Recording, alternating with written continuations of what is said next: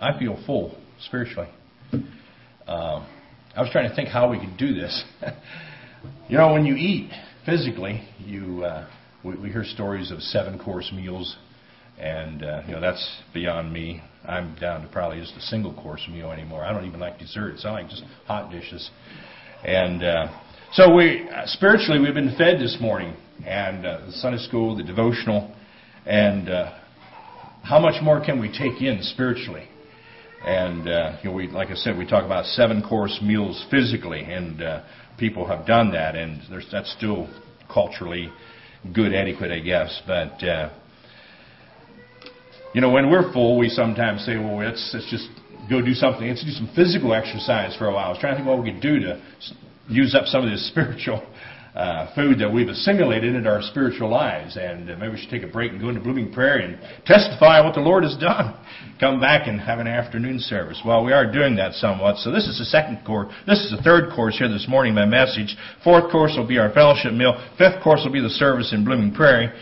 And sixth and seventh, I'm not sure where we're going with that one, but that's my imagination running.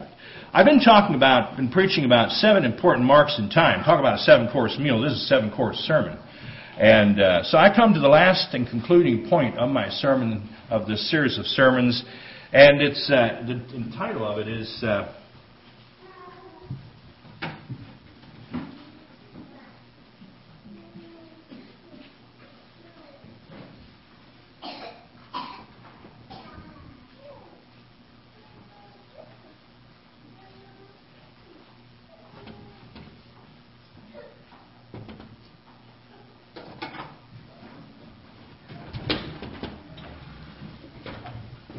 see past me. But that's consummation.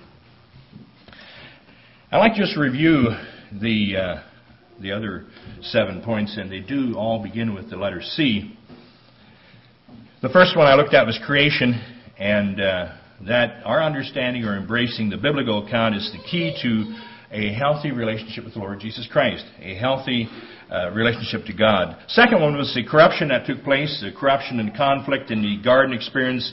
And again, the truth I wanted to impress us with is that life is too big for you and I to handle alone. Our foreparents tried it, and it didn't work. We need something a far greater than that. And then we come to the catastrophe of the flood, and that has to do with the accountability that you and I have to answer to God for the way that we have lived our lives, just like in the days of Noah. There's an accountability for the way we live our lives. We come to the confusion, number 4. That was the Tower of Babel, and that means, and somewhat we're recycling some of these things in our culture today.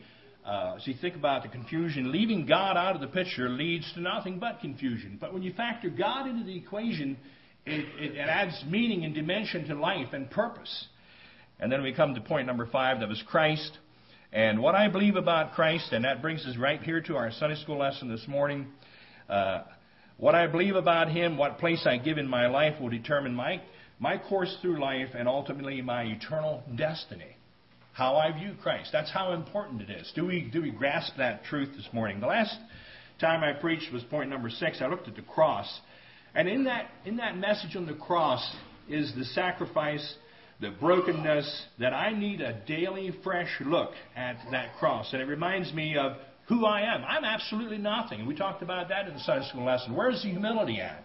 The fact that I can serve God this morning.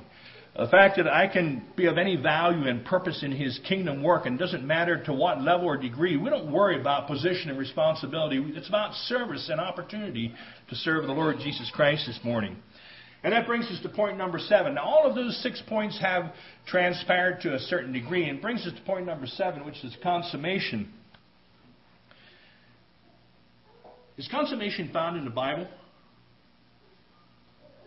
Is that word actually found in our King James Version? Anybody want to guess? You want to say yes, but you don't know where. Okay. I didn't know either, but I did look it up in Strong's, and it is found one time. And it's found in the book of Daniel. And I don't preach from the book of Daniel very often. I'm not necessarily going to preach from the book of Daniel this morning either. But there was some impressive truths that I found as I looked. The verse is found in Daniel chapter 9. verse 27. And this is after Daniel. Daniel was in captivity at Babylon. And I was impressed as I looked at the setting here in Daniel, where Daniel uses this word, consummation, Daniel chapter 9, verse 27. He had been praying. Now, you remember the story of Daniel. Remember some of the background. The lion's den experience. You know, I haven't experienced anything quite like that, really.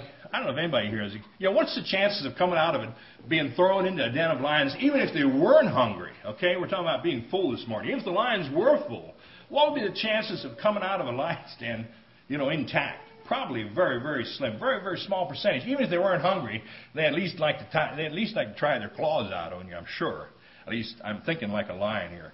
But, you know, here was Daniel. He had been in captivity. The children of Israel, the Jews, had been punished because of their lack of serving the Lord. Really, that's what it amounted to. They were punished. They were taken into captivity. Daniel, seemingly a victim of circumstances. You know, you look at the life of Daniel. You know, he was serving the Lord, stood up for the Lord Jesus Christ, stood up for God and His purposes, and a man of prayer, a powerful man of prayer. And you know, when he was thrown into that den of lions, yet he did not compromise. Here he was. At this point in chapter 9, he was taken probably as a young teenager, maybe 17, 18. If you can relate to that, young people, this morning, here was Daniel, taken as a young person, away from his family, away from his home, things that he was familiar with, and thrust into this hostile environment. And, you know, that talk about everything being against you, you know, I'm overwhelmed when I think of what Daniel went through. Well, here he is in chapter 9. He's thought to be probably about 90 years old. Now, I'm not anywhere close to 90 yet. I might be getting there, but I'm not anywhere close to 90 yet. But thought to be about 90 years old. And what do we find him doing? We find him reading. If you look at the beginning of chapter 9, it says, "In the first year of his reign, I, Daniel, understood by the books the number of the years whereof the word of the Lord came to Jeremiah the prophet, that he would accomplish 70 years in the desolation of Jerusalem." So here's Daniel, 90 years old, a prophet himself, reading from another prophet, the book of Jeremiah, trying to understand when this is all going to come to an end. Well, here we are in our 21st century, and we're serving the Lord, and even though I'm not 90 years old, but yet we're trying to figure out how this is all going to come to a consummation in the end. And I know there's different views of eschatology, and I'm not an eschatology student or a student of prophecy, but I do know that there is one view of eschatology that holds the book of Daniel as a very dear key book in their understanding of eschatology. And I read through some of that. My father would have been of the premillennialist persuasion, and that's fine. And he had a book and as I remember, it was a book that he had received from a minister by the name of Mose Gaiman, I believe. And I think he may be one of those that was instrumental in putting together the doctrines of the Bible. I'm not 100% sure on that, but old Mennonite historical minister. And he had this book. It was green in color, and he liked that book, and he read that book, and he passed that book around to other people, and he actually passed that book to me. And I actually read it a little bit, but I couldn't get into it. Maybe I wasn't old enough. I don't know. Maybe I had to be 90. But I wish I knew what happened to that book. I didn't get it. I have to go after my siblings, I guess, and say, "Hey, do you have that Daniel's book from my father?" I don't know. I may have to track that down sometime. Or it may be out in circulation somewhere else. I don't know.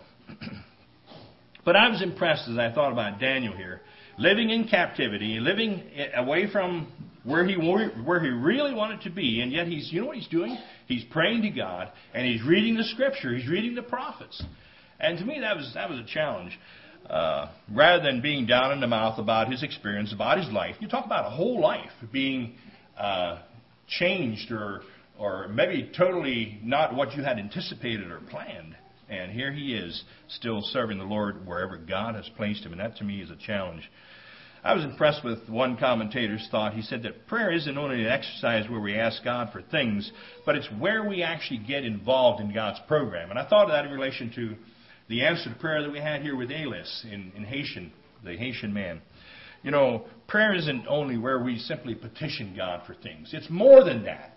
it's where God can speak back to us. We may pray to Him about things, but yet God has the ability to work through those prayers to help us to understand His program and His purposes. And that's actually what happened here if you read through Daniel chapter 9. As Daniel was down and Daniel was praying, the angel Gabriel came to him.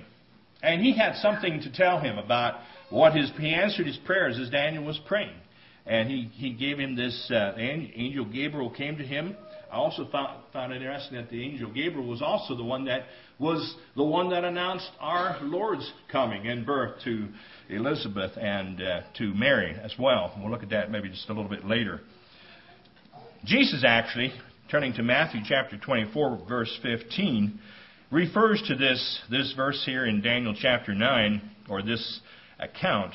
If you look in Matthew chapter 24, verses 15, and the disciples had come to Jesus here in Matthew 24, and as he sat upon the Mount of Olives, this is verse 3, the disciples came unto him privately, saying, Tell us, when shall these things be, and what shall be the sign of thy coming, and of the end of the world?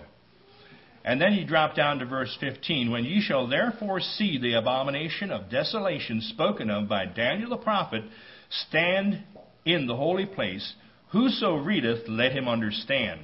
And that's our Lord during His earthly ministry, referring back to this prophetic expression in Daniel. And I found that rather interesting. Consummation, the word actually consummation, and I wanted to mention, if you look at Strong's said, it means completely, to the end, finish, fulfill. And it gives us a closing chapter on life. We're here for a purpose. And God is in control of all of the events and all of the things in each one of our lives as we yield ourselves to Him. But God has a consummation plan when He's going to say, well, that's enough. This time will be no more. And that's what we're talking about this morning, that seventh mark on time when God says there will be time no more. We're so bound by time. Gary talked about that in his experience in his day-to-day work. We have schedules, we have limits, and we want to meet those deadlines, and we're so time bound, and we can't really comprehend how will it be without time. Just be forever.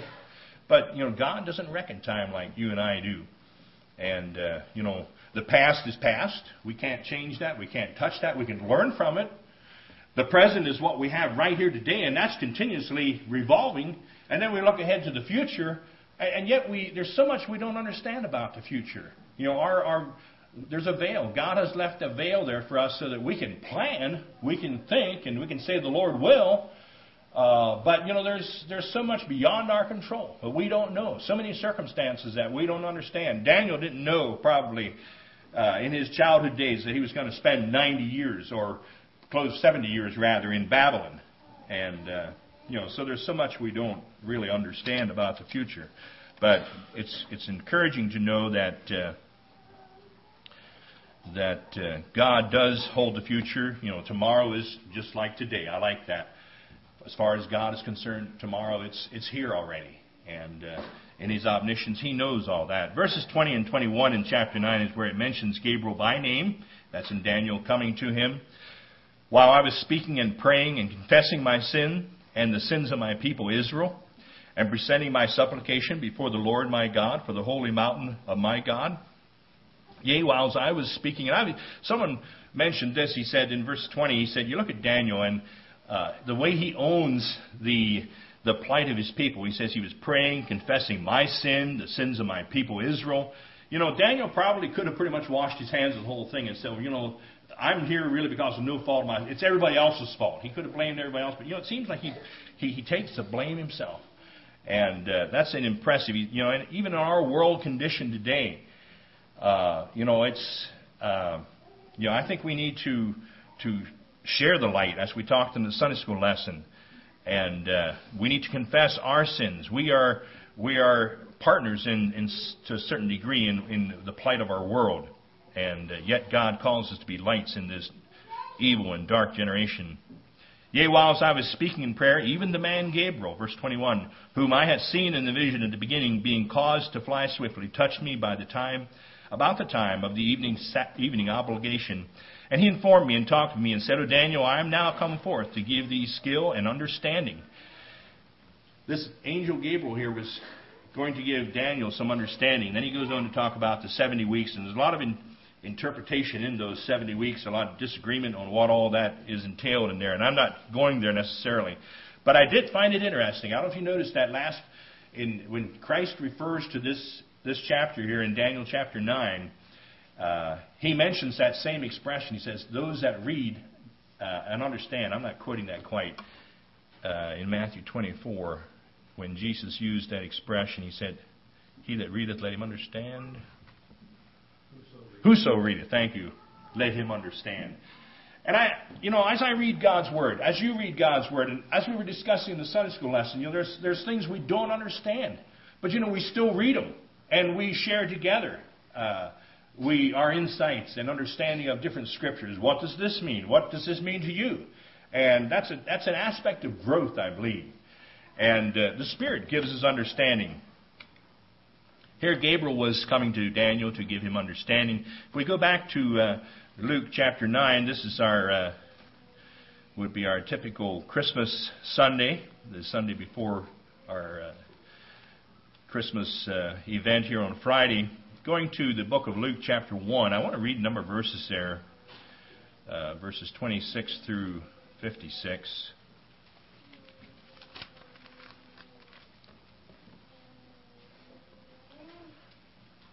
Luke chapter 1, reading at verse 26. And in the 6th month, the angel Gabriel was sent from God unto the city of Galilee named... The angel of Gabriel was sent from God unto a city of Galilee named Nazareth, to a virgin espoused to a man whose name was Joseph of the house of David, and the virgin's name was Mary. And the angel came in unto her and said, Hail, thou art highly favored, the Lord is with thee, blessed art thou among women. And when she saw him, she was troubled at his saying, and cast in her mind what manner of salutation this should be. And the angel said unto her, Fear not, Mary, for thou hast found favor with God. And behold, thou shalt conceive in thy womb, and bring forth a son, and shalt call his name Jesus. And he shall be great, and shall be called the Son of the Highest. And the Lord God shall give unto him the throne of his father David. And he shall reign over the house of Jacob forever. And of his kingdom there shall be no end. Then said Mary unto the angel, How shall this be, seeing I know not a man? And the angel answered and said unto her, The Holy Ghost shall come upon thee, and the power of the Highest shall overshadow thee. Therefore also that holy thing which shall be born of thee shall be called the Son of God. And behold, thy cousin Elizabeth, she hath also conceived a son in her old age. And this is the 6th month with her, who was called barren. Notice verse 37. For with God nothing shall be impossible. You talk about stopping right there. There's a verse there that is impressive. We talked about God's creation. We talked about God bringing a human being, or getting his son, part of the Godhead, into a bodily form of a baby and bringing it into the world. That's mind-boggling how God could do that. But with God, nothing is impossible. The prayer answer of Alice, bringing men and women back together in a right relationship with the Lord Jesus Christ. That's impressive. That's the kind of God we serve this today. Verse 38, And Mary said, Behold, the handmaid of the Lord, be it unto me according to thy word. And the angel departed from her. We could all say that. Whatever the Lord wills, in my heart and life, in your life, that when we yield ourselves to him, it's for his glory. And Mary arose in those days, and went into the hill country with haste into a city of Judah, and entered into the house of Zacharias, and saluted Elizabeth. And it came to pass that when Elizabeth heard the salutation of Mary, the babe leaped in her womb, and Elizabeth was filled with the Holy Ghost. She spake out with a loud voice, and said, Blessed art thou among women, and blessed is the fruit of thy womb. And whence is this to me, that the mother of my Lord should come to me? For lo, as soon as the voice of thy salutation sounded in mine ears, the babe leaped in my womb for joy. And blessed is she that believed, for there shall be a performance of those things which were told of her from the Lord. And Mary said, My soul doth magnify the Lord, and my spirit hath rejoiced in God my Saviour. For he hath regarded the low estate of his handmaid. For behold, from henceforth all generations shall call me blessed. For he that is mighty hath done me great things, and holy is his name. And his mercy is on them that fear him from generation to generation. He hath shown strength from his arm. He hath scattered the proud in the imagination of their hearts. He hath put down the mighty from their seats, and exalted them of low degree. He hath filled the hungry with good things, and the rich hath he sent away empty. He hath holpen the serpent of Israel. He hath helped his servant Israel in remembrance of his mercy. He hath spoke to his fathers, to Abraham, and to his seed forever. And Mary abode with her about 3 months, and returned to her own house. The brother was wondering about women being equal. You maybe ought to read this passage here. That's impressive. God used 2 women here in a very, very powerful way to bring salvation to the world. I believe we're equal in Christ, regardless of our gender, while we have different roles to fill. But I think that's an impressive. If anyone's feeling inferior or unequal, to realize that God used these 2 women, Elizabeth and Mary, to impact the world in a way that is continues on yet today. Well, Daniel was looking for deliverance. The Jews were looking for deliverance. Are we looking for deliverance in the consummation that will take place today or sometime in the future? I don't know when that will be. I am not even going to set a date, because Scripture says no man knoweth the hour or timing of his coming. He has given us signs that point toward that coming. There are those that recognize the Messiah. We mentioned that in the Sunday school lesson this morning too, that recognized the Messiah at his first coming. And I want to, again, one of those was a woman, Anna. Simeon and Anna in chapter 2, verses 25 through 39. Luke chapter 2, and behold, there was a man in Jerusalem whose name was Simeon, and the same man was just, devout, waiting for the consolation of Israel, and the Holy Ghost was upon him. Just like Daniel, there he was, waiting in Israel for that deliverance. Daniel was waiting for deliverance from Babylon. You and I are waiting for deliverance from this world to when we can go home to be with him in glory. Verse 26, and it was revealed unto him by the Holy Ghost that he should not see death before he had seen the Lord's Christ. And he came by the Spirit into the temple when Jesus' parents brought in the child Jesus to do for him after the custom of law. Then took he him up in his arms and blessed God and said, Lord, now lettest thou thy servant depart in peace according to thy word. I imagine Simeon had a lot of questions. How is the little baby going to be the deliverer of Israel? There's a lot of things he didn't understand probably. But he had seen all he needed to see. His faith was confirmed, and he said, I'm ready to go home now. He took the Lord Jesus Christ up in his arms and blessed God. Lord, now lettest thou thy servant depart in peace according to thy word. For mine eyes have seen thy salvation. And he hadn't seen the half of it yet. Here was this little baby. He says, I've seen thy salvation. He hadn't seen his ministry. He hadn't seen the miracles. Talk about faith. Now, to me, that's impressive.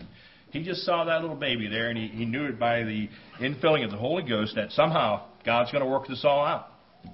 And he was ready to go home. Verse 31. For mine eyes have seen thy salvation, which thou hast prepared before the face of all people, a light to lighten the Gentiles, that's you and me, and the glory of thy people Israel.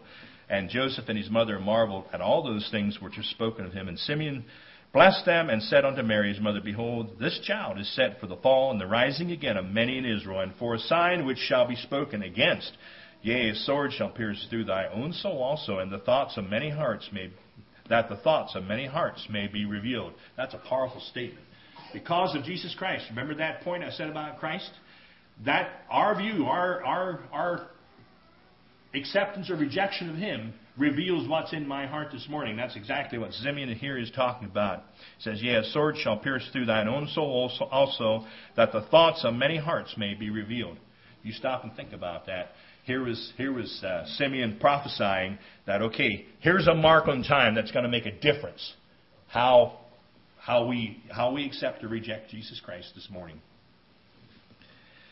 Now, verse 36, and there was one Anna, a prophetess, the daughter of Phanuel of the tribe of Asher. She was of great age and had lived with an husband 7 years from her virginity. And she was a widow of about 64 years, which departed not from the temple, but served God with fastings and prayers night and day. Again, a very powerful testimony of her commitment to the Lord Jesus Christ. Verse 38, and she coming in at that instant gave thanks likewise unto the Lord, and spake of him to all them that looked for redemption in Jerusalem. And when they had performed all the things according to the law of the Lord, They returned into Galilee to their own city Nazareth, and the child grew and waxed strong in spirit, filled with wisdom, and the grace of God was upon him. And I'll stop reading there. The question I want to challenge you with this morning, and I want you to take home as you think of the consummation thought here. I never did get my number 7 in there. Wow, that's me. That's supposed to be number 7. I got distracted with the writing. But anyway, the thought I want you to take home with, will you be the Simeons and Anna of the 21st century? As you think of, we're past that initial arrival of our Lord Jesus Christ. But we're looking for that second, and we're anticipating that second return. Will you and I be the Simeons and Anna of that experience as well? That's the thought I want you to take home this morning. Now, the nature of his second coming is going to be probably quite a bit different than his first coming. His first coming was veiled in a very real way. However, if we look at the Scripture, we find that if we look to Revelations chapter 1, verse 7, it says, "Every eye shall see him at his second coming. Even them that pierced him, those that nailed him to the cross will see him and know that's who we condemn to death." And imagine the fear, unless they made their confessions before they died. There's going to be fear and anguish in their seeing him return. Going back again to Matthew chapter 24, as we think of the idea of consummation, I'd like to just go through that chapter and look at a number of the things, signs that will point to his second return.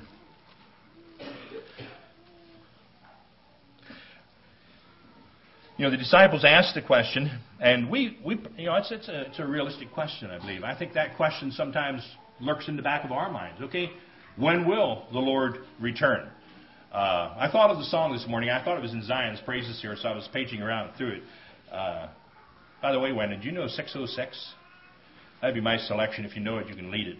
But what a beautiful day for the Lord to come. And it's not in our hymn book or the Zion's Praises. I thought it was, but it wasn't. But that's a song that describes a person's desire for the Lord to come. What a beautiful day for the Lord to return.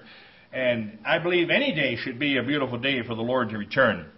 But the disciples asked that. They were wondering about, okay, when will the end of the world be? When are you going to set up your kingdom? And that was always, even though they didn't fully understand all of his concepts, that it was a spiritual kingdom that he was talking about. Jesus gave them some signs.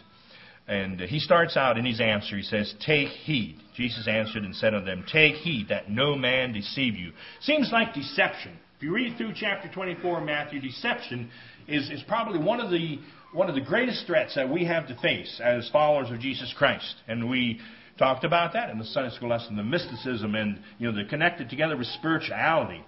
And actually, you think of the idea of deception and false prophets. It's mentioned at least in 4 different verses down through chapter 4, 4 different times. And then we notice in verses 6 and 7 it talks about the international conflict. We know the false prophets. We know the deception seems to be reigning upon us. We know the international conflicts there in verse 7. Nation shall rise against nation, kingdom against kingdom. Mentions then, thirdly, it mentions the natural disasters. Mentions famines, pestilence, earthquakes in divers places, unusual places, might say. I had to think about the Ebola scare. That was in my lifetime. That was probably one of the.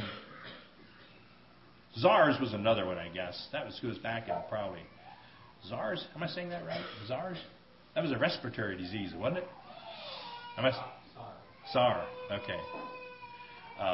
That was a respiratory disease, wasn't it? Because I know we were flying that time internationally, and the immigration inspectors had masks on, and quite a few passengers in the airline terminals had masks on, and but now Ebola was somewhat out of our general territory of travel somewhat. But there was a mission. CM had a mission over there. What's the country? Liberia, there you go. One of those that was very close. And I suppose if you knew people in Liberia, and there were some workers, of course, that we knew, but that's a natural disaster that seemed to be somewhat out of our control. The avian bird flu, I guess, would be another one that's not directly connected to us as human beings, but it's a pestilence. Matter of fact, at our CEM mutual aid meeting, they were talking about that. Should the mutual aid be responsible for the extermination of these, or the loss of these farmers that had to exterminate their flocks because of that? And it seems to be that it almost seemed to be somewhat of an act of God. Our bylaws do say that we're not responsible for disease. But, this seemed like it was going a step beyond just disease. It was, even though it was, you can't keep the birds from flying over your property. And, with free range, particularly with open free range flocks that have, I guess that's one of the disadvantages of having the organic free range chickens. They have outside access, and that was the point of contamination. And so they're reviewing that. I don't know. I didn't hear what the final decision was on that, but they're looking at. One of the Mike told me, he said he's hoping that perhaps they make consideration for that. Whether that's what the board of directors will end up deciding, I'm not sure. But talk about natural disasters and pestilences and illnesses. Those are things that are pointing toward the Lord's return. Another one is verse 12. And because iniquity shall abound, the love of many shall wax cold. That means that sin is going to be multiplying. It says it's going to be abounding. And sometimes we wonder, how can it abound more than it is already? But I believe it can. Satan is working feverishly, I believe. The love of many shall wax cold. I want to remind you, verse 13, but he that shall endure unto the end, the same shall be saved. That's the message I want you to take home with you this morning. We need to endure, regardless of all the threats that are around us in the world today, in our culture, our world environment. We need to endure unto the end, because that's where the crown is at. And then he goes on and he gives some stories about the gospel of the kingdom shall be preached to all the world, and witnessed unto all nations. And verse 15, we already looked at that, where he referred to the prophet Daniel.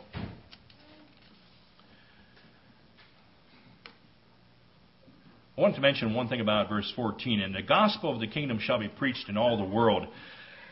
Am I a part of that gospel this morning? As I live my life, as you live your life, am I a part of that gospel? The gospel of the kingdom shall be preached in all the world. Your daily lives is a way of preaching the gospel. This is just behind this podium is just a very, very small portion of my life, or anybody's life that stands behind that. The way we preach the gospel is the way that we live our lives out in the world. Those that we those that we rub shoulders with, those that we work with, those that we interact with. Again, that's a challenge in verse 14. Are we spreading the gospel in our kingdom as we live our lives?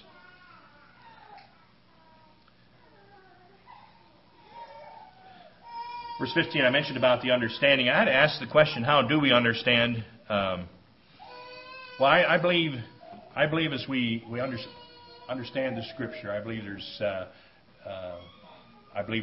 we need to read it, we need to meditate on it. I believe we can share it in a Sunday school lesson, just like we did this morning. That gives us understanding. I believe God can give us some revelation through His Spirit, even as He did to Daniel. I want to be careful when I say that, because we need to be careful that we are not conflicting God's Word in saying, there are people sometimes that say that God has given me a spirit of revelation in regards, and it conflicts with other areas of teaching of God's Word. And God will never do that. I don't think God's Spirit ever conflicts with other portions of God's Word.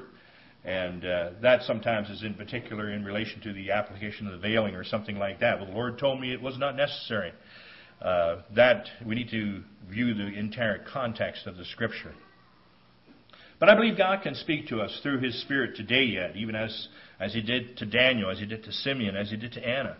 Reading, praying, meditating is a way that God can speak to us. Dropping down to verse 30. And then shall appear the sign of the Son of Man in heaven, and then shall all the tribes of the earth mourn, and they shall see the Son of Man coming in the clouds of heaven with power and great glory. Now that's a little different than His first coming. It shows Him coming as with power and great glory. Notice in verse 29, immediately after the tribulation, and again this has to do with your view of eschatology here, and there was some reading about that in my study. It says immediately after the tribulation. Some of you that the Lord is taking His church out before, and that's the premillennialist view, before this period of tribulation. Some would believe that we're in that tribulation now, and I guess I'll have to take the view of Milo Lazer. He said, somebody asked him whether he was a premillennialist or all-millennialist, and he said, well, I'll tell you what I believe, and then you tell me what I am. And so maybe that's the view. I was going to give you an assignment to tell you what I am this morning. And I'll tell you what I believe. I believe the Lord is coming back again. That's a fact. And I believe that... I was going to write all these down, but that's the number one fact. I believe He's coming back. And now both premillennialists and all-millennialists would believe that, but the timing of that is different. And but again, and this is getting ahead of myself, if you go back to 2 Peter chapter 3, 2 Peter chapter 3, and I have to give Brother Arnie credit for this. If I ever have to get another Bible, I'm going to be lost, because in my Bible I have so many things marked. I've recovered this thing once, and I'm getting to the point that the cover is standing up, and now the pages are getting bad. So I don't know what to do in that case. But anyway, in 2 Peter chapter 3, verse at the bottom of that chapter, I have written in, I'm going to give credit to Arnie because I think that's where I got this from. He says, helps in understanding eschatology. Number one, he says it needs to be Christ-centered. Number two, he says it needs to be New Testament based. And number three, he says more emphasis on Abraham's faith and less on his blood. And it's really the blood of Jesus Christ that makes the difference. Well, Arnie, of course, was probably of the all-millennialist persuasion. And we never really talked that much about it as a ministry, to tell you the truth. And we still don't talk that much about it. To me, it's secondary. Okay? I don't know where Dwight's at on it. Maybe he's a staunch premillennialist. That's the environment I was raised in. I was raised in a premillennialist environment, and then I've been here now for 38 years in an all-millennialist environment, so I kind of say I'm balanced, but I'm open for correction. I'm always open to learn. And but you look at 2 Peter chapter 3, and there again we have another chapter that talks about the Lord's return. And I need to wrap this up, but... if you look at 2 Peter chapter 3, this second epistle, beloved, I now write unto you in both which I stir up your pure minds by way of remembrance. You'll never go wrong by remembering the word of the Lord. You'll never go wrong. You remember what you read. You meditate on what you read. It'll keep you safe. I can guarantee you that this morning. God's word will keep you safe. That you may be mindful of the words which were spoken before by the holy prophets. Oh, the holy prophets? That means Daniel? I think it does. I think it means Daniel. So I got to give some credit to the premillennialists that want to go back to Daniel and dig some stuff out. And of the commandment of us, the apostles of the Lord Jesus Christ. So now he's moving ahead. He's moving ahead to the apostles of the Lord Jesus Christ. Knowing this first, that there shall come in the last days scoffers walking after their own lusts and saying, where is the promise of His coming? We don't know. The promise is there. He will come, but we can't say we can't give a certain timeline date to that. The other 6 points all transpired. By faith, I'm accepting the 7th point, that there will be a consummation sometime.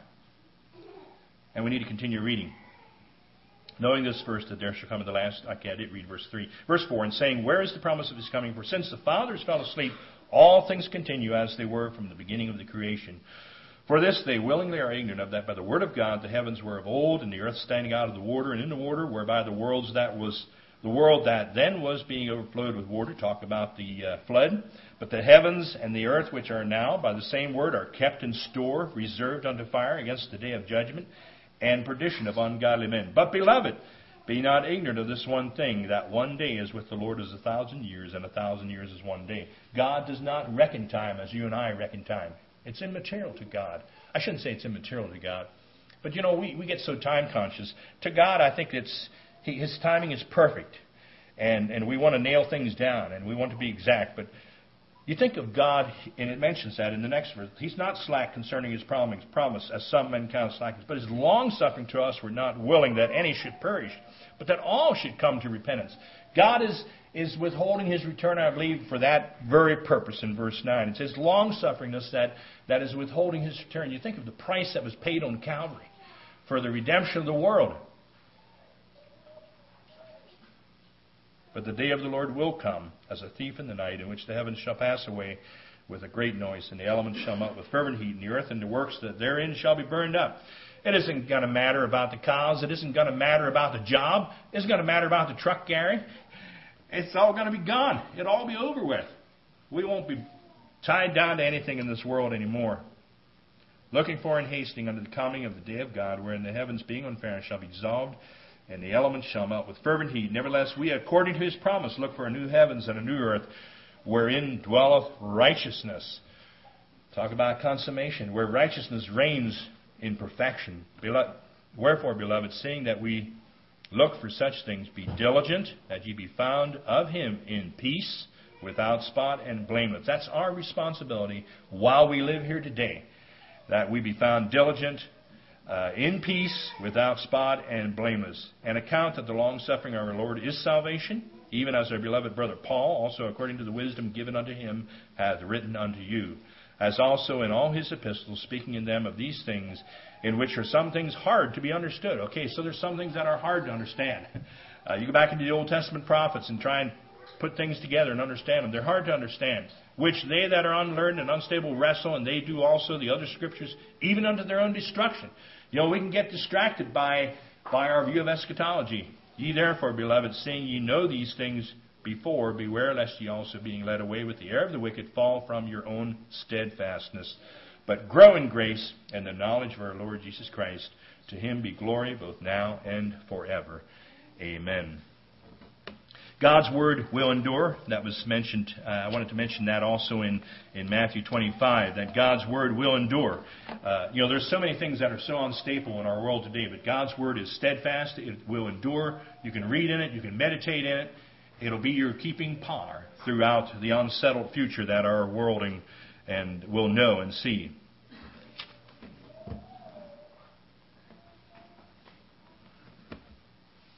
May the Lord indeed find us faithful.